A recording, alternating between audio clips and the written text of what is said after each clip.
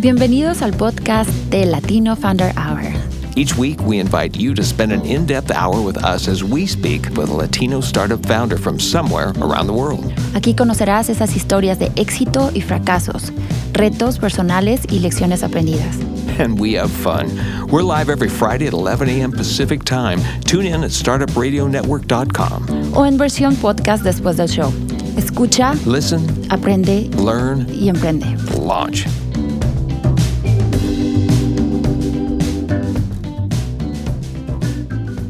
Muy buenos días a todos, bienvenidos a Latino Founder Hour. Ya estamos en el episodio número 88. Bienvenido, Silvia, ¿cómo estás? Feliz viernes. Feliz viernes. Y hemos estado aquí ya casi por 2 años, súper contentos, ¿no?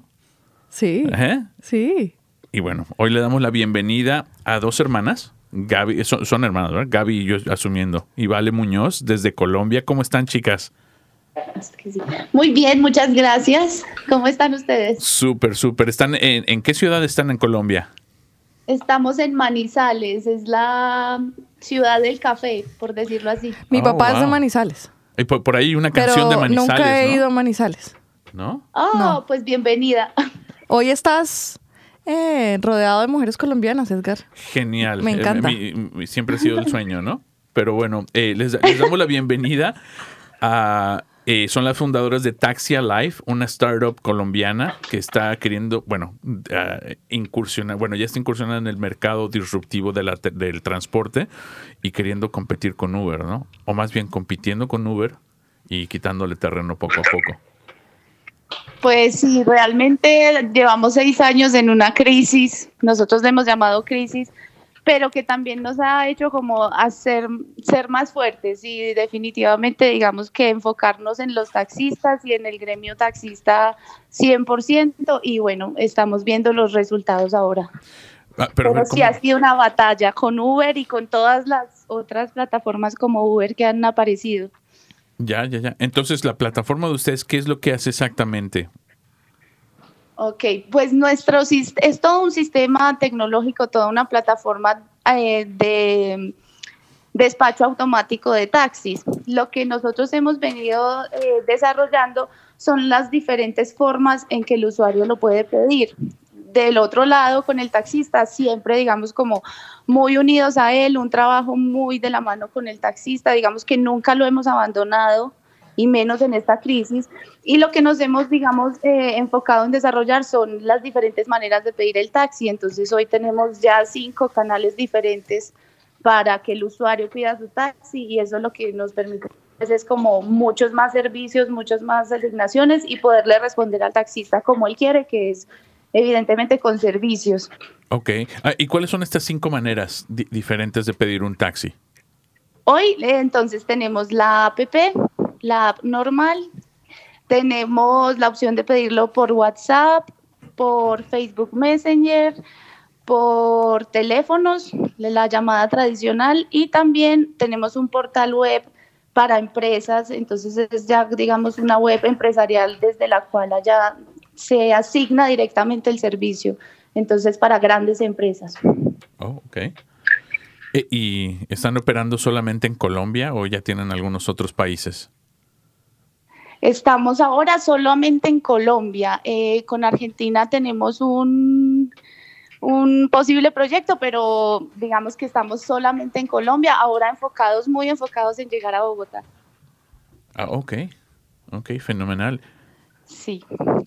Y entonces en esto estamos trabajando, llegando a Bogotá, Bucaramanga, y ya estamos en 10 ciudades más de Colombia. Pero también estamos en un plan con el gobierno en el que pues ganamos una convocatoria y estamos en todo un plan de internacionalización.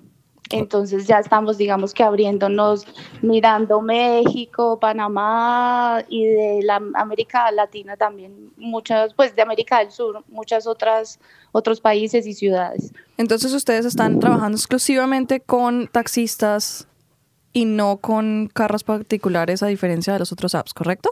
De acuerdo, solo taxistas, nos hemos quedado con el gremio y digamos que siempre hemos dicho que somos sangre amarilla, eso es como nuestra forma de convencer al taxista de que no le estamos jugando como a las dos cosas ni nada de esto, sino que nos hemos quedado y nos hemos enfocado en trabajar con y por ellos.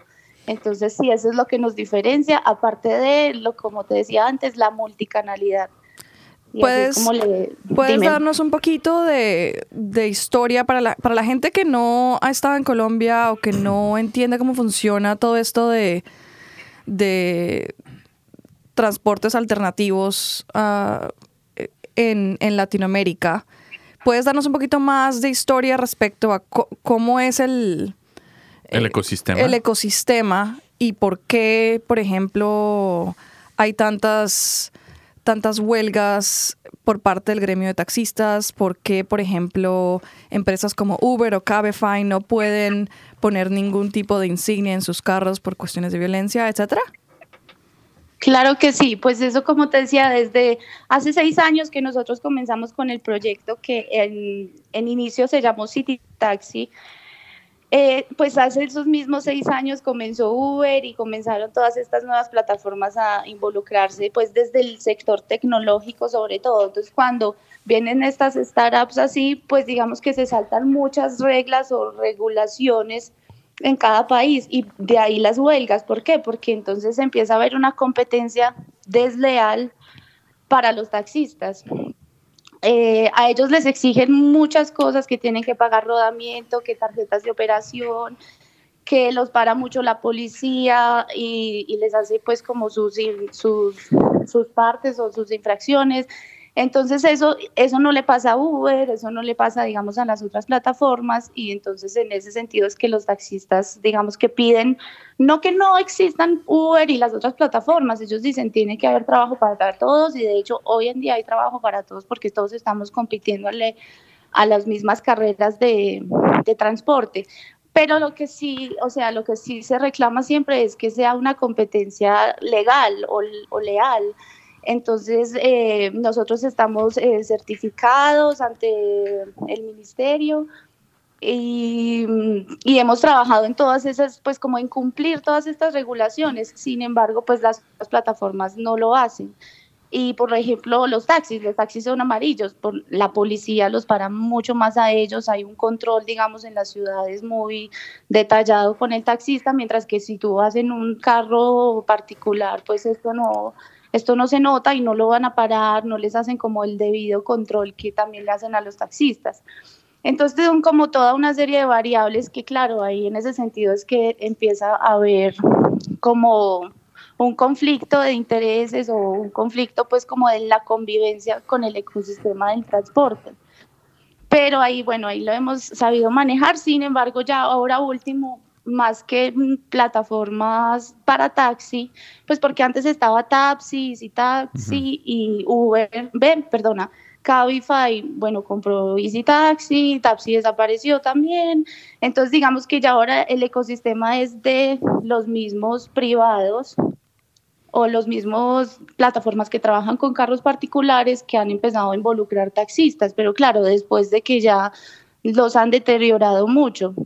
Entonces nosotros pues hemos querido, digamos, que todo el tiempo trabajar con el taxista de la mano de él y convencerlo desde este discurso, que se lo entendemos perfectamente a él, porque es que no solo han sido los taxistas los que han sufrido, sino desde el mismo propietario del taxi, que no siempre es el conductor, se ha sufrido, desde las propias empresas de taxi también han sufrido. Entonces como que todo el gremio taxista, que involucra no solo a los taxistas sino mucha más gente, pues digamos que nos hemos visto afectados, y por eso mismo pues hemos querido como seguir desarrollando tecnológicamente pues como mucha innovación para competirle a esto, pero ante todo sí son por regulaciones que se saltan, digamos, estas nuevas plataformas. No, y sabes que traes un punto importante, porque aquí hablamos de plataformas disruptivas. Obviamente estas vienen y sacudieron el tapete en todos lados, pero sabes que tienes un punto muy importante en esto de las regulaciones, ¿no? La verdad, yo no había escuchado, y yo, soy usuario de los que decían, sí, claro, Uber es fenomenal, porque, mira, acá en Portland y en muchos otros lados, era de que hablabas acá no es como en nuestros países, de que los taxis, como en Nueva York o Bogotá, tú los puedas parar en la calle, ¿no? acá tú tenías que llamar a la compañía de taxi y te decía, ahí va a estar en 10 minutos. Y esos 10 minutos a veces eran 15, a veces eran 20, a veces eran 45. Entonces era una molestia. Y son carísimos. Y además es carísimo. Un taxi en Portland era algo pues inviable para el día a día, ¿no? O sea, también era, por eso es que yo creo que estas plataformas crecieron mucho en Estados Unidos, obviamente porque era un mercado listo para ser disruptivo, ¿no? Porque en todas las ciudades, a excepción yo creo que de Nueva York, que son más prominentes, los taxis en San Francisco, en Los Ángeles, son muy caros. No puedes depender de ellos. Y yo te digo, yo personalmente más de una vez me quedé varado a las 4 de la mañana esperando un taxi en mi casa para ir al aeropuerto, ¿no? Y teniendo que de último momento agarrar mi coche y irme al aeropuerto y después pagar un montón por el estacionamiento, ¿no? Entonces vienen estas plataformas, cambian el mercado. Y obviamente nos dan comodidad, pero tienes razón en eso que dices de la competencia a lo mejor desleal, ¿no? Porque pues no se le pide a todo lo que normalmente se le pide a un taxi, que pues, son permisos, y además son permisos que son muy caros, dependiendo de la ciudad. Los bonos que son millonarios y que son imposibles de pagar versus un carro particular que sencillamente pues... Es tu carro y ya está, sí, no necesitas permiso. Exacto. Entonces ahí es donde a lo mejor sí tiene más sentido tener como que nivelar la cancha, ¿no? Como decimos nosotros. Exactamente, eso es. Y de pronto, pues, porque es que esto se ha venido como con el fin de acabar con el taxi de alguna forma, apenas pues ahora último hay algunas plataformas que han involucrado al taxista. Entonces, bueno, bien y mal, porque al principio lo que hicieron fue irse contra él, pero bueno, hoy lo involucran. Y a lo que voy es, pues el taxi es un servicio público, o sea, siempre digamos que ha sido como el sistema amarillo dinámico que se mueve por todas las ciudades, los vemos en todo momento. Ellos tienen la obligación de trabajar 24/7. Un Uber o todas estas plataformas no tienen esa responsabilidad con la ciudad, con el ciudadano como tal. En cambio el taxi sí, porque siempre lo ha sido, es un sistema público de transporte particular, pues privado más bien, puerta a puerta, y digamos que en ese sentido ellos tienen que cumplirle a la ciudad 24/7, mientras que digamos que esa es otra diferencia, las otras plataformas no necesariamente. Si yo quiero apagar y ya no quiero ser Uber hoy, ya lo apago y ya está, y me voy a la casa.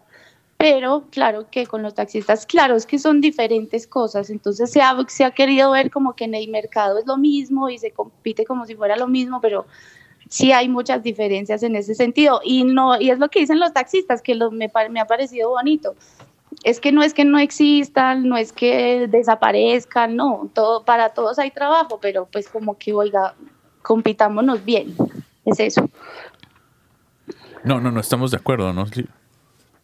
Sí, es que quiero preguntarte si, por ejemplo, una de estas plataformas de las que has estado hablando que decidieron incorporar a los taxistas después podría ser Cabify, que aquí no ha entrado, no entró, pero por ejemplo sí recuerdo que yo fui a Colombia hace algunos años y la alternativa para Uber, porque yo no uso Uber, primero camino 38 millas antes de montarme en Uber. Esa conversación la podemos tener otro día. Y bajé Cabify. Pero ahora queremos saber por qué. Estamos todos. Ay, sí, por favor. La única opción, ahorita les digo, la única opción era un carro particular. Y ahorita que fui a Bogotá en julio, entonces ya se mezclaba la opción de que te viniera a buscar un carro particular o un taxi que trabajaba para Cabify. Okay. Y me sorprendió de una manera muy grata que incorporaran el sistema que ya existía, y en vez de aislar a los taxistas, los están uniendo, porque como dices tú, o sea, hay trabajo para todo el mundo. El que vaya a Bogotá va a entender que es que el tráfico es una cosa de locos. Total. Y la gente necesita moverse y necesita transporte. Sí. De acuerdo. Bueno, pues Sí, dinos, Gaby. No, iba a decir eso, pues que ahora sí los han involucrado y pues en ese sentido muy bien, porque ¿qué pasaba? Pues a raíz de la crisis fueron los propios taxistas que incluso les tocó empezar a hacer Uber, entonces de día eran Uber y por la noche eran taxistas o viceversa. Entonces yo hablaba con ellos y les decía, y tú eres igual, así trabajes de taxista o de Uber, decían, soy perfectamente igual, el que cambia es el usuario, porque si cuando yo trabajo en Uber, cuando se van a montar me saludan, pero si estoy en un taxi no me saludan. Entonces eso pues fue curioso encontrarse, digamos, como con esas realidades que al final el taxista era también Uber. Lo que pasa es que la gente no lo percibe así y cree que es una cosa diferente, pero al final es el color del carro, por decirlo así en muchos casos, porque pues también hay que aceptar que habían falencias en el gremio y cosas que obviamente la crisis nos ha ayudado a mejorar, evidentemente. Sí. ¿Y nos puedes explicar un poquito sobre específicamente la situación de los taxistas que tienen, no los taxistas en sí, sino los dueños de los carros? No sé si aquí sea lo mismo, que compran, como los medallions, las compañías Sí. que compran los carros, que le cobran una millonada al taxista, entiendo yo, y necesitan de pronto, tal vez por eso es que necesitan trabajar 24/7 para poder ayudar a pagar por el cupo, El costo del permiso para el taxi, y esa no es una situación con la que tú te encuentras si estás usando un carro particular, sea tuyo o sea de prestado alguien más. del vecino. Sí. ¿Nos podrías Pues dar un aquí, poquito más de explicación para los que no están familiarizados con todo eso? claro que sí, no, aquí como lo hemos conocido, son los propietarios que siempre, digamos, el propietario se encarga de pagar el carro y pagar el cupo en estas empresas, que es lo que tú dices que es muy caro. Y a partir de ahí ya cuando tienen como esto, entonces consiguen algunos conductores o en algunos casos el mismo propietario quiere ser el taxista de su carro. Entonces, en ese sentido, no les cobran diariamente como un pago. Digamos, aquí en Colombia por lo general son 100.000 pesos. ¿Diarios? Es un fee diario, sí. ¿Cuánto es eso en Porque el dólares? taxista vive al diario, o sea, 30... eso es también como la diferencia con el taxista. El taxista es lo que haga diario, él vive al día. Entonces al día igual lava su carro, lo limpia, lo deja perfecto y tiene que pasarle esta cuota al propietario, dueño del carro, que es como la forma también del propietario poner a producir un taxi después de haber hecho la inversión que tú dices. Uh-huh. Y por lo general también muchos taxistas van siendo taxistas muchos años de su vida hasta que ha llegado el momento en el que son capaces, ahorran plata para poder comprarse su propio carro, su propio cupo y poder ser ellos como su propio gerente con su propio carro sin ya tener nada que ver con propietarios. Entonces tenemos como esos dos casos. Lo que pasa ahora con los propietarios, y pues también eso ha dejado, digamos, muy mal al gremio, es que a veces los propietarios no son muy exigentes a la hora de elegir sus conductores, o de pronto no hay todavía, digamos, una manera de poder elegir a un conductor, digamos, como honesto o bueno, pues como con todas las características que uno quisiera un taxista. Muchas veces ellos mismos son conscientes de que el taxismo o el gremio taxista es un poco como el escampadero, no sé cómo de otra manera decirlo porque así lo dicen ellos, el escampadero de muchas profesiones o de muchas personas que, bueno, no, venga, yo me pongo a manejar taxi porque no tengo nada más que hacer, o incluso hay muchos profesionales que no les fue bien en sus carreras, entonces listo, son taxistas hoy en día. Entonces, por eso es que tenemos como buenos y unos no tan buenos, porque pues también digamos que al propietario se le dificulta esa labor de filtrar y poder elegir como al buen conductor que todos queremos. Pero pues estamos también en un trabajo, o sea, el trabajo también debería ser con los propietarios y ayudarles un poco en esa labor porque no es fácil. En Manizales es un caso curioso porque aquí todos los taxistas son como un ejemplo a nivel de país. Aquí no tenemos Uber, no tenemos otras plataformas, se ha combatido, digamos, la ilegalidad de una manera increíble. Hoy somos una ciudad sin ninguna de esas plataformas, aquí todo el mundo vive tranquilo y feliz con el servicio de taxi normal. Y nos da, pues tampoco Manizales nunca ha sido como una ciudad de tráfico y de congestión, no. Entonces, digamos que en ese sentido es como que no soñamos que todas las ciudades fueran así. Ok. Porque igual ese puede ser como que el modelo de negocio. Yo sé que Uber está en las ciudades grandes normalmente, ¿no?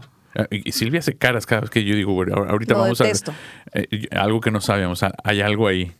Yo te digo, te soy sincero, para mí fue excelente porque viajando, bueno, incluso aquí en Portland o viajando a cualquier otra ciudad es súper cómodo. Pum, abres el app y ya estás, ¿no? Te vas. Me cobran, ya sea en pesos, pues siempre van a cobrar en dólares, en México, Colombia, Europa, Nueva York. Siempre, sé que siempre van a cobrar y ahí está, ¿no? Y las quejas que uno tenía, que era que no sabes dónde está el carro, pues bueno, ahí está, ahí lo puedes ver, ¿no? Pero ya se me fue el hilo con la cara que hizo Silvia. Algo te iba a preguntar, pero hizo una cara acá de fuchi cuando dije Uber y se me fue. Sería algo respecto al... Yo tengo una pregunta y es relacionada como a lo que mencionaste un poquito sobre los taxistas que a veces no son las personas más ejemplares de la sociedad en algunos casos, digámoslo así, pero pues se han oído casos similares de conductores de Uber, Lyft, Cabify, etcétera. Entonces mi pregunta para ustedes era, ¿todos los taxistas de alguna empresa de taxis que trabaje con ustedes quedan incluidos en su plataforma o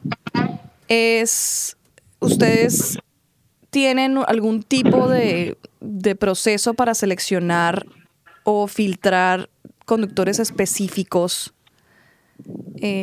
para ser miembros de Taxia y así le dan un poco de personalización no, o filtración? Sí, como de relief a los users. O sea, como de seguro de que están... De garantía. Ajá. Sí, que están con una persona decente. Pues en nuestro sistema, pues como los taxistas, hay muchos que están afiliados a muchas empresas o ellos se afilian, digamos, casi que a todo, porque los taxistas también tienen como de a 5 aplicaciones mínimo. Entonces, pero ellos ya vienen afiliados a unas empresas. Nosotros comenzamos con un modelo de negocio que era solamente con empresas, entonces dábamos como la exclusividad por ciudad a una sola empresa. Y con eso digamos que pues nos blindábamos un poquito, pero tampoco es que eso nos dé las garantías de que van a ser buenos taxistas, por decirlo así. ¿Qué pasa? Porque antes nosotros para poder, digamos, aceptar a un taxista o incluso en una empresa, se podía pedir como, ¿cómo se le llama este papel? Como el pasado legal. Ok.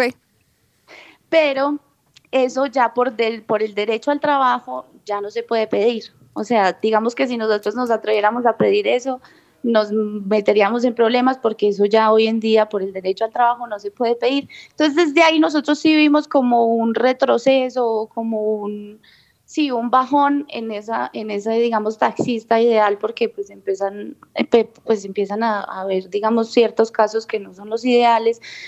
Y en ese sentido, pues entonces el modelo, digamos, pues como de empezar con una empresa y quedarnos solo con una empresa no era tan viable como para garantizar esto. Nosotros ya ahora estamos llegando solo como plataforma o como sistema, sin necesidad de estar aliados a ninguna empresa. Pero por lo general los taxistas sí pertenecen siempre a la empresa que es la que les tiene que hacer todo el tema de tarjetas de operación, de rodamiento, entonces por eso ellos están afiliados a empresas ya, no tenemos que ser nosotros la empresa. ¿Qué pasa? Que ya cuando tú, digamos, te asignamos el taxi, te ponemos a qué empresa pertenece, te ponemos los números, el logo, pues te damos ya toda la información del taxista. Es lo mismo que, digamos, pasaría en un Uber o algo, pues que te da como toda la información de quién te va a recibir y viceversa. También nosotros le damos al taxista la información, no toda, pero sí a ellos también a veces les gusta porque también pasa en el caso contrario que ellos necesitan seguridad también por parte del usuario. Ellos no quieren ir a recoger también pues como a cualquiera. Entonces digamos que le hemos sabido responder tanto al taxista con cierta información del usuario y al usuario, digamos, con toda la información del taxista, que sería ya a qué empresa pertenece, cuál es el número, por dónde va y todo esto, pues como que es la manera tecnológica de asegurar y de garantizar seguridad en el servicio, pero digamos que ya de otra forma nos queda imposible por el tema que te contaba antes de No podemos pedir, digamos, muchas... Entonces hay un sistema de pronto de rating por parte del usuario que te diga... Sí, okay, eso sí, la igual que nosotros. calificación. Ok, la calificación. La calificación siempre es como nosotros en nuestras publicaciones, en nuestras redes y todo decimos, pues es que le decimos al usuario como ayúdanos tú a mejorar y califica, porque en ese sentido también luego tú quieres de pronto pedir solo taxistas 5 estrellas, entonces tú lo filtras y pides solamente taxistas 5 estrellas. Wow. Eso es como ese trabajo colaborativo que tenemos que hacer entre eso los no existe en Lyft. No, ni ninguna plataforma, no. No sé en Uber porque no la uso. No. En Uber sí existirá, ¿no? No sé porque yo no. Al menos yo no la he visto. O sea, tú no eres Uber. No. Creo que en Uber sí. Camino de rodillas primero. Bueno, al rato preguntaremos por qué. Vamos a hacer una pequeña pausa. Vamos a hacer una pequeña pausa para nuestros auspiciadores. Ya regresamos en 20 segundos. Today's episode of the Latino Founder Hour is brought to you by Publicize, a deconstructed PR subscription service which generates effective visibility for your business. They offer comprehensive PR services, and Publicize becomes a member of your team and can promote multiple PR announcements monthly. Check them out at publicize.co and tell them Sylvia and Edgar sent you. Today's episode of the Latino Founder Hour is brought to you by CPA Dudes, where accounting is never boring. Their price is not based on time. Instead, customers decide what to pay them. They don't charge you for sending invoices, phone calls, emails, texts, or meetings. They just get the damn job done. Find them at cpadudes.com/startupradio. Estamos de vuelta. Estamos de vuelta en Latino Founder y vamos a investigar esto de Uber, porque antes de que sigamos con Gaby y Vane, tenemos que saber por qué. Voy a contarles cuál es mi problema con Uber. Y les voy a dar 2 nombres. El primer nombre que quiero que anoten es Susan Fowler. Ya sé por dónde va. Ya sabes por dónde va esto. Ella es una ex empleada de Uber en la parte de ingeniería que, si no estoy mal, en aproximadamente febrero del 2018 publicó un blog donde compartía sus experiencias de acoso sexual por parte de su jefe en la compañía. Su jefe directo. Su jefe directo. Sí. Y Sí. todas las maneras documentadas en las que ella escaló el problema a recursos humanos. Recursos humanos no solamente no hizo nada al respecto, les importó un soberano culo, perdón por la palabra, pero es que ya me hierve la sangre. Taparon esto como si ella fuera la del problema. Después, hablando con otras empleadas, se enteró que este problema ya existía y ya estaba documentado por alguien o por más, otras ¿no? personas con recursos humanos.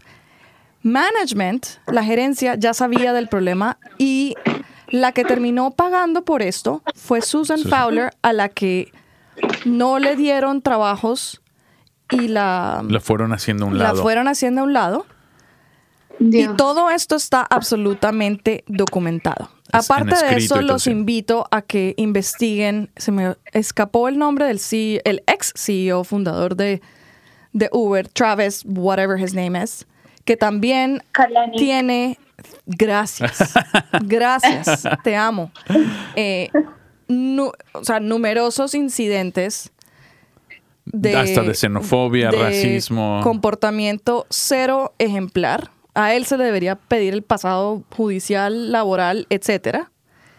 Y esas son las razones por las que en este momento mi presión está en 200 con wow, sí, deberían de verle los ojos así rojos. Primero camino 38 millas de rodillas antes de montarme a un servicio con una compañía de esas.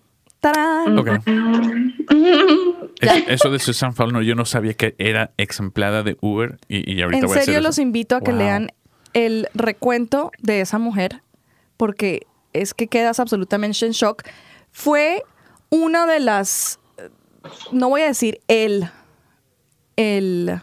detonante. El detonante. Pero esto fue una de las semillitas que lanzaron el Me Too Movement y ella fue galardonada entre las mujeres del año por Time Magazine en el 2018 porque tuvo el coraje y el de sacrificio, hablar ¿no? públicamente y destapar esta olla sabiendo que se le iba a venir el mundo encima.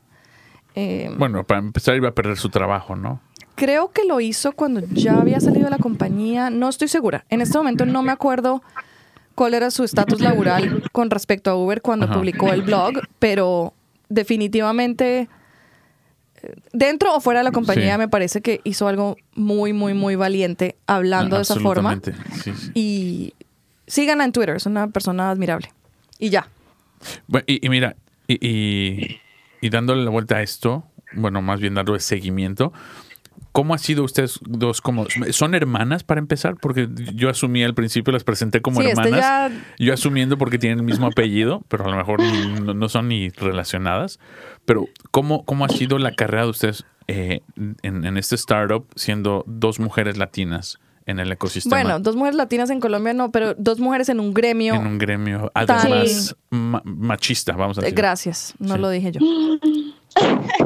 Bueno, pues en realidad ha sido una historia linda porque con esto comenzaron mis papás hace muchísimos años, entonces ahí ya es que nosotros nos criamos con el taxi, nos ha dado de comer toda la vida, por decirlo así.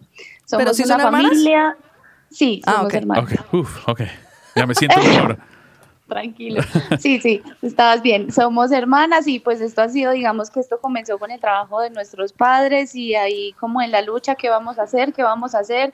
Mi papá, digamos que siempre ha sido muy adelantado, entonces los dos nos ponían como en alerta, ¿qué vamos a hacer? Que se nos viene esto, se nos viene lo otro, luego todo el mundo tecnológico, entonces nos supieron, digamos, involucrar a su negocio y ya hoy pues somos con mi hermano, que tenemos también un hermano mayor, pues somos súper apasionados del tema. En cabeza de Gaby está, digamos, pues es la gerencia y es la gerente de todo este ecosistema de Taxia. Eso es una cosa, pues digamos que nos ha abierto muchas puertas porque siempre dicen, pero una mujer, claro, esto mismo, una mujer llevando todo un gremio tan difícil, pero pues lo teníamos como inyectado casi que en la sangre y ya pues ha sido un trabajo duro y todo, pero ha sido de familia y Taxia se ha convertido ya es como en una familia por este mismo como principio, entonces luego se nos unieron dos chicos desarrolladores que fueron los que empezaron con la plataforma, porque en principio nosotros éramos una empresa de taxis normal, la de la familia. Uh-huh. Entonces ahí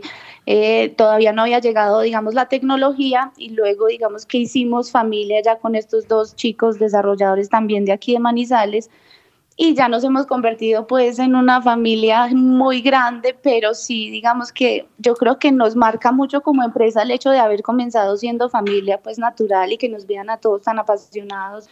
Entonces Gaby en este momento es la gerente y yo que estás hablando con Vanesa, yo estoy en el área de marketing, encargada del área de marketing, mi hermano hace parte del departamento de proyectos y mis papás siguen pues muy pendientes de la empresa como tal. Y bueno, y ya tenemos pues ya todo el equipo de desarrollo y todo lo que se ha venido conformando, pero pues sí, aunque ha sido, digamos, o nos dicen que en un gremio tan machista como es, pues también nosotros también hemos visto cómo también hay taxistas mujeres. Aquí en Manizales empezó todo un plan de taxi seguro para las mujeres cuando pues de pronto salieron de rumba y están un poquito tomadas, o en cualquier otro caso que la mujer sepa que llega segura con su taxi.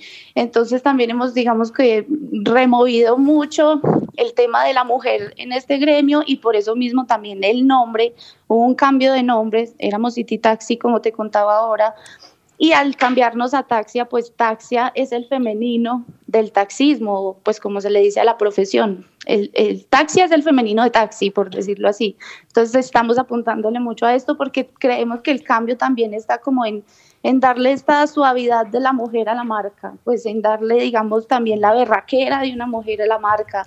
Todo lo que es una mujer, pues como que queremos proyectar la marca también desde ahí, de que nos dejen de ver el gremio como un gremio súper machista, aunque hay muchos casos pues que no son muy dignos de contar aquí, pero queremos cambiar esa historia y pues por eso ha sido toda nuestra lucha. Vamos a aplaudir.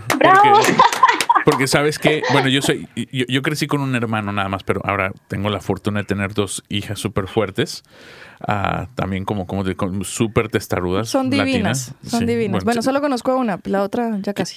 Si la quieres, esa es tuya. Yo me la llevo a la casa ya.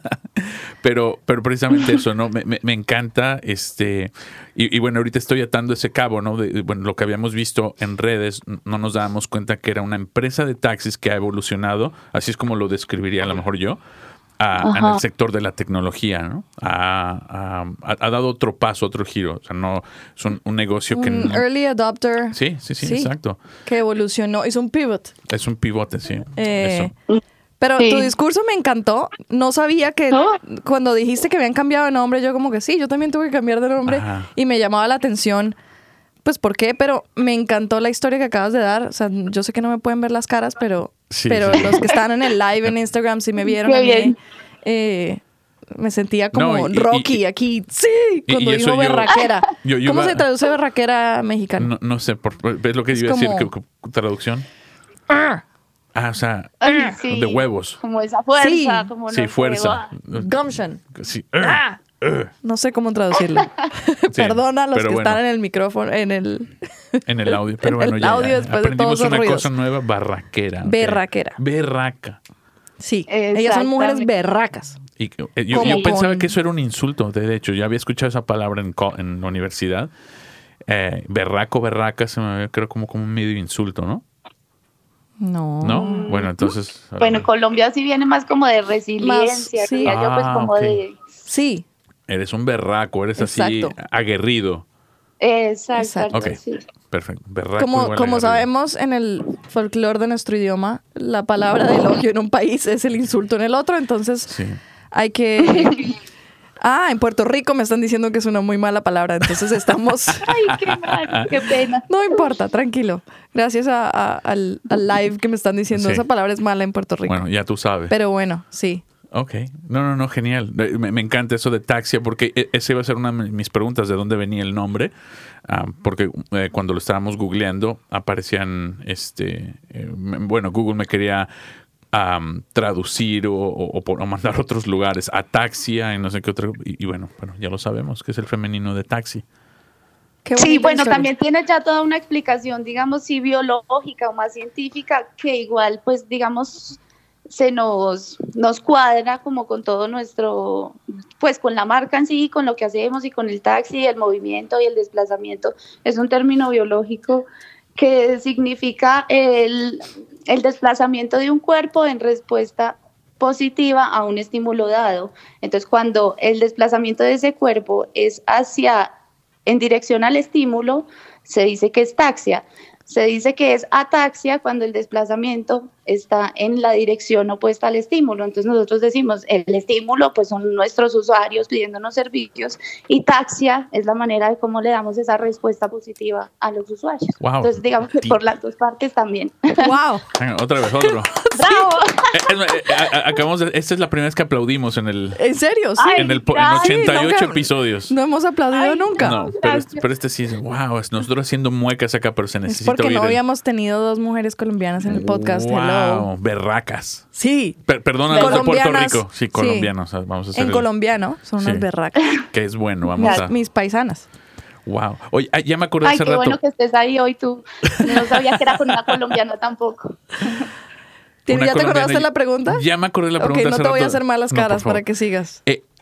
Estábamos hablando del modelo de negocios y no sé si ustedes lo pensaron así, pero yo viendo Uber, Lyft, si no hagas caras, Silvia, antes que se me vaya la onda, solamente funciona en ciudades grandes, ¿no? En su mayoría fuera de Estados Unidos o incluso aquí.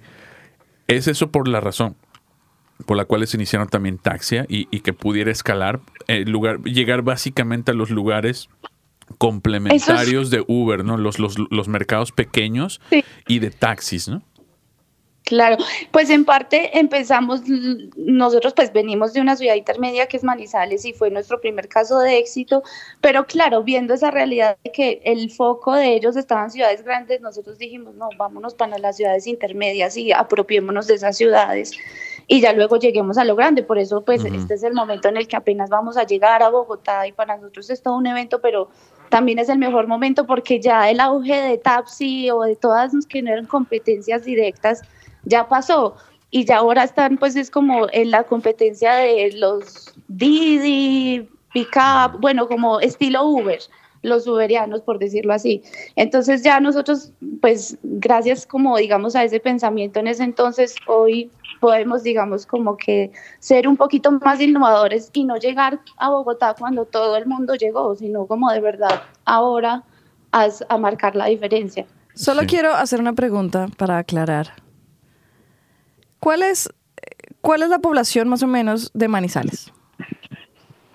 Nosotros tenemos casi 450.000 habitantes, entre 400 y 500.000 habitantes. Más o menos como Ok. la ciudad de Portland. El metro. Porque Portland esa es nada una más, ciudad sí. intermedia. Bogotá tiene que más de 10 millones de personas. Ujú, de Entonces acuerdo. es solamente para darle una Escala. a una la escala, gente. no, una idea a la gente que no está familiarizada con las ciudades en Colombia o con los tamaños de las ciudades, lo que nosotros llamamos una ciudad intermedia o Claro, a lo mejor en China eso es un pueblo, ¿no? Pues sí, pero por ejemplo también aquí, digamos, Portland no es, o sea, para nosotros Es una ciudad Es muy intermedia. similar. Sí, pero es muy similar. Uber y Lyft ya están aquí hace Ajá. varios años y son unas ciudades más o menos del tamaño de Manizales. ¿Veía? Sí.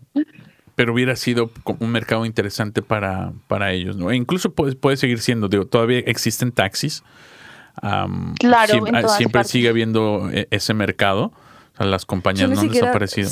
sé el nombre de una compañía de taxis aquí y no más. O sea, es que no, esto no es una... No, bueno, había dos. No sé si les podemos decir un shout out, ¿no? Broadway Taxi, Radio Taxi, Radio Cab. Yo solamente me sé Radio Cab porque Ah, no, tienen y una Rose City. gasolinera. Y Rose City Ah, también. bueno. Pero bueno, mira, y eso te digo, como yo viajo seguido también a México, voy a ciudades intermedias donde Uber todavía no está o apenas está llegando. Y después hay también ciudades, ya no nada más intermedias, ciudades pequeñas, pero igual con poblaciones de 50, 100 mil habitantes, donde no hay este tipo de servicios y sin embargo se necesita, ¿no? Entonces, eso es Sí. un mercado donde ustedes pueden totalmente abarcar en toda Latinoamérica y a lo mejor hasta en Estados Unidos, ¿no? Sí, de acuerdo. O sea, en ese sentido, digamos que nuestros casos de éxito están ahí, como en esa escala. Y ahora, digamos, llegando a algo más grande, pues también por eso, digamos que ha sido todo este trabajo de todos estos años para poder hoy sentirnos preparados, sin miedo, listos, ya. Entonces, pues sí, también decimos, o sea, no nos podemos cerrar, digamos, así es grande o chiquita, porque en las chiquitas la ventaja es que, claro, al ser más chiquito, los costos son menos, la gente intenta moverse más en taxi. Pues aquí se mueve muchísimo el taxi, pero porque los trayectos son cortos, o sea, yo no me demoro cruzando la ciudad más de 40 minutos de punta a punta. Entonces es muy buen, digamos, ecosistema de trabajo tanto como Ajá. para el taxista como para el usuario en sus trayectos dentro de una ciudad de estas dimensiones. Ya cuando se vuelve grande, pues es ahí cuando ya más, digamos que la plataforma tiene que solucionar muchas cosas más y mantener satisfechos a los usuarios. Te pregunto una cosa que es algo muy colombiano. ¿En Manizales hay pico y placa? Sí, hay pico Ok. y placa. Pico y Ya placa tocó. es una, ¿cómo dirías tú? Restricción horaria. Restricción horaria de manejar carros con ciertos, cuya placa del carro termina en cierto número. Entonces voy a inventarme. Ah, ya, ok. Cada ciudad tiene sistemas diferentes. Por si la no estoy mal. contaminación, me imagino, Gaby, ¿no? ¿O no? es por el trancón, por el tráfico, por disminuir ok. el número de carros. Entonces, por ejemplo, en Bogotá, los carros que terminan en un número par no pueden salir en un día par a ciertas horas. Ok. Y eso hace que la gente o se mueva o cambie sus horarios o cambie sus medios de transporte.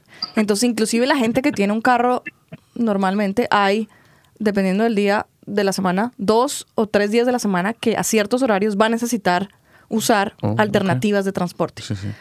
Tengo entendido que hay otras ciudades donde En la no Ciudad de es México necesariamente par e impar sí. según el día del En del Ciudad de mes. México, por ejemplo, es un día a la semana dependiendo la terminación de la placa, pero es un día a la Exacto. semana tu coche no circula, se llama el programa, pero es por la contaminación y bueno, también el tráfico, ¿no? Pero es, y es, bueno, pero eso desde que se inició, yo me acuerdo cuando era joven, hace no mucho.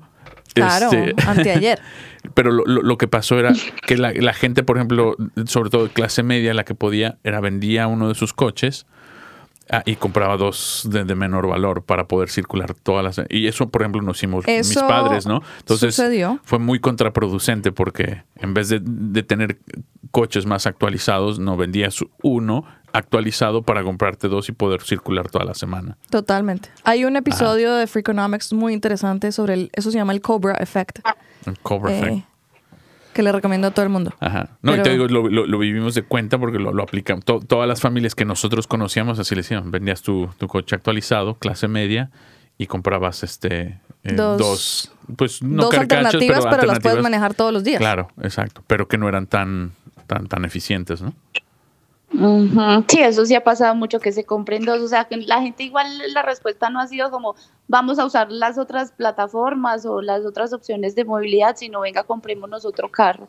Entonces, bueno, ahí también hay un tema que eso aporta mucho al tráfico, a la congestión, a la contaminación. Sí, oye, es Iván, como doble cara, dime.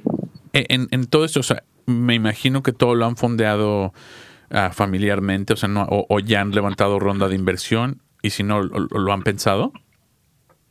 Pues hemos intentado muchas rondas de inversión durante estos años, sin embargo, la crisis ha afectado también, digamos, como esa percepción desde el inversionista. Entonces dicen taxis no, pues o sea, digamos que nos han volteado muchas veces la cara.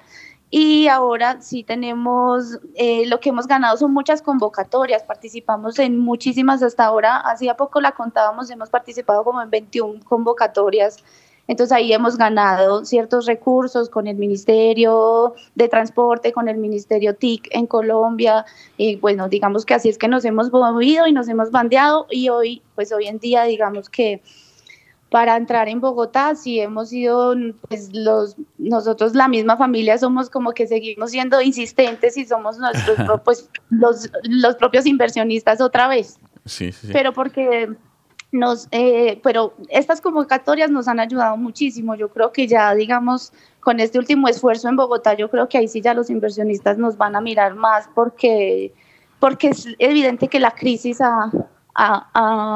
no sé, como le ha dejado al gremio muy, muy mal, por debajo, o sea, con todo este tema de Uber, las otras aplicaciones, las quejas de los taxis, todo esto, pues sí, es evidente que nos afecta, incluso desde el sentido de la inversión, pero vamos bien y yo creo que ya pronto podríamos estar apuntando a una inversión, por ejemplo, para internacionalización, lo que les hablaba ahora. Claro. Pero aquí, es que digamos que hemos sido nosotros mismos. Y es que si tienes razón, o sea, el taxi, o sea, como palabra, yo creo que ahorita está demonizado y necesitaría un esfuerzo mundial de rebranding, ¿no? Y a mí, digo, se me ocurriría algo así como que esto es el taxi 2.0, ¿no? El 2.0. Y yo también... El Taxia. Sí, el Taxia. Esa es la idea. El Taxia. Sí, porque mira... yo creo que a donde pudiera ir es como un boutique, ¿no? Un servicio boutique. Que digas, solamente vamos a tener un cierto tipo de mercado. Hace rato tú manejaste uno muy interesante que es el de la mujer, el taxi seguro. Eso, wow, o sea, a mí se me haría, se me hace una idea fenomenal. Obviamente también teniendo 2 hijas y la preocupación. ¿Y esposa? Claro. Y esposa también, claro. A ver. Aunque ella se maneja sola, es súper ruda, es berraca también. Es berraca. Wow. Berraca square, berraca al cuadrado y el cubo, ¿eh? Pero sí, a mí se me hace que igual y puede ir por ahí, donde haya que haber un reentrenamiento de los inversionistas, de la gente, es decir, el taxi del pasado ya no es esto es el Taxia, ¿no?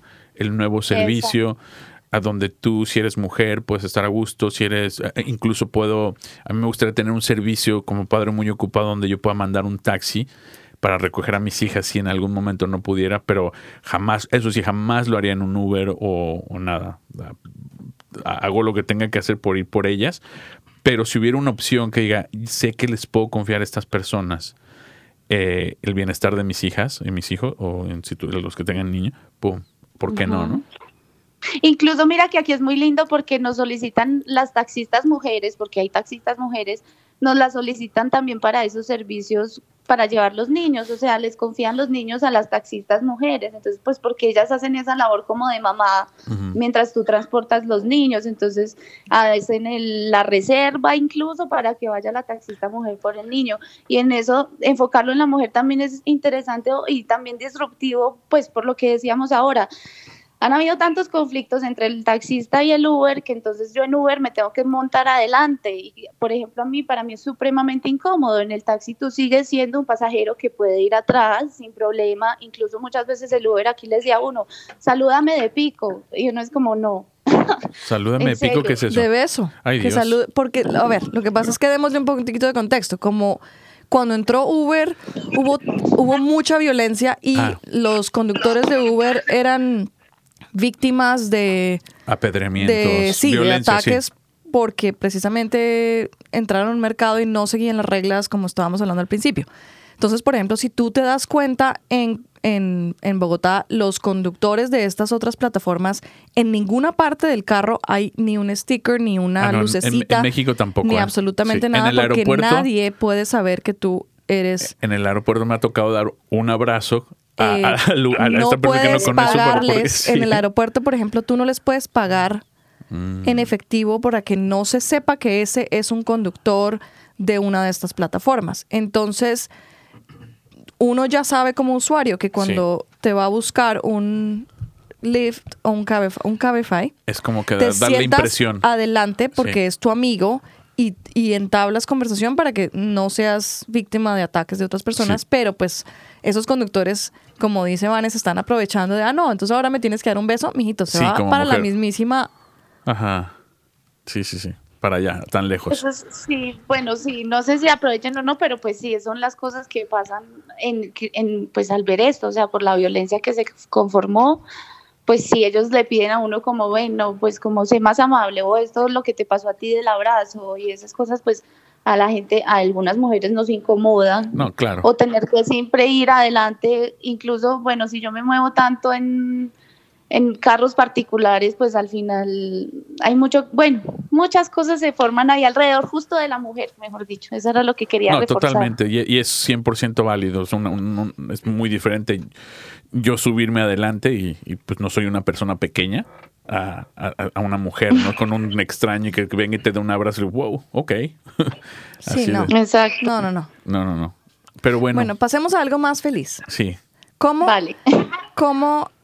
pueden, todos nuestros oyentes, cómo pueden encontrar más información de Taxia? ¿En qué plataformas de redes sociales están? Todo eso. Y ustedes, Vane y Gaby. Y ustedes también. Pues ustedes pueden entrar a nuestras páginas, pues es Taxia Life, www.taxialife.com. También pues en todas las redes sociales estamos en Instagram, @TaxiaLife, en Facebook igual. Y digamos que también a raíz, pues digamos de que Gaby, mi hermana, ha sido como la imagen ya en diferentes periódicos y plataformas. La han entrevistado mucho a ella precisamente por la curiosidad de ser mujer, y bueno, es que ella es la que ha escalado, digamos, este gremio a otro nivel siendo mujer. Entonces también en muchos medios, digamos que desde, pues ya ha habido, digamos, mucha presencia ante todo de ella. Ella ha sido nuestra imagen de cara, pues, como a los medios. Okay. Y pues estamos en Android y en iOS también. Para que descarguen la aplicación, los invito para cuando vengan acá. Yo espero que ya cuando lleguen en Bogotá puedan empezar a vivir la experiencia Taxia. Eso esperamos. Perfecto. Taxia. Y yo me comprometo, es más, yo esto no sabía de lo que dijo, las caras que hizo esta Silvia. Y ya, ahorita saliendo inmediatamente borro esos perfiles y me cambiaré a la otra empresa. Sí. Bravo, muchas gracias. Susan Fowler, por favor. Susan Fowler, todos chéquenla. Lean. Ya la voy a seguir. Pues Lean el recuento. Un placer, Vane Munoz de Taxia Life, que genial Mis historia. Compatriotas, muchas gracias por unirse a esta charla. Sí. Ay, y al movimiento startupero. Bueno, un placer. Te mandamos un abrazo, Vane. Lo mismo. Cuídense mucho. Ustedes. Feliz Muchas viernes gracias, a todos. Y bueno, bienvenidos. Chao. Vale, chao. Support for today's episode comes from our friends at Ruby Receptionist. At Ruby, they master the art of turning rings into relationships. Their team of remote receptionists answer all your calls live as if they're right there in your office. And with Ruby's mobile app, you easily control just how they screen, transfer, and take your messages. Together, you and Ruby transform your phone into the sales engine it was meant to be. Visit callruby.com/startup radio to sign up, or better yet, call them at 833-861-8100 and use promo code StartupRuby. Tell them Sylvia and Edgar send you, and you get a $150 credit. You've been listening to the Latino Founder Hour podcast. El programa Latino Founder Hour es grabado en las instalaciones de NetSpace en el estudio Bigfoot Podcast en la hermosa ciudad de Portland. Our audio engineer, mixer, and podcast editor is Alon Beausoleil. Diseñador de logo, Carolyn Main. Our network logo was designed by Jessica Chan. Diseñador de sitio web, Cameron Grimes. Our production assistant is Chelsea Lancaster. Tema de música, Funnin' and Sunning, de Kevin MacLeod. Cree en ti mismo, sueña en grande y confía en el universo, de Marta Leticia y Silvia Romero.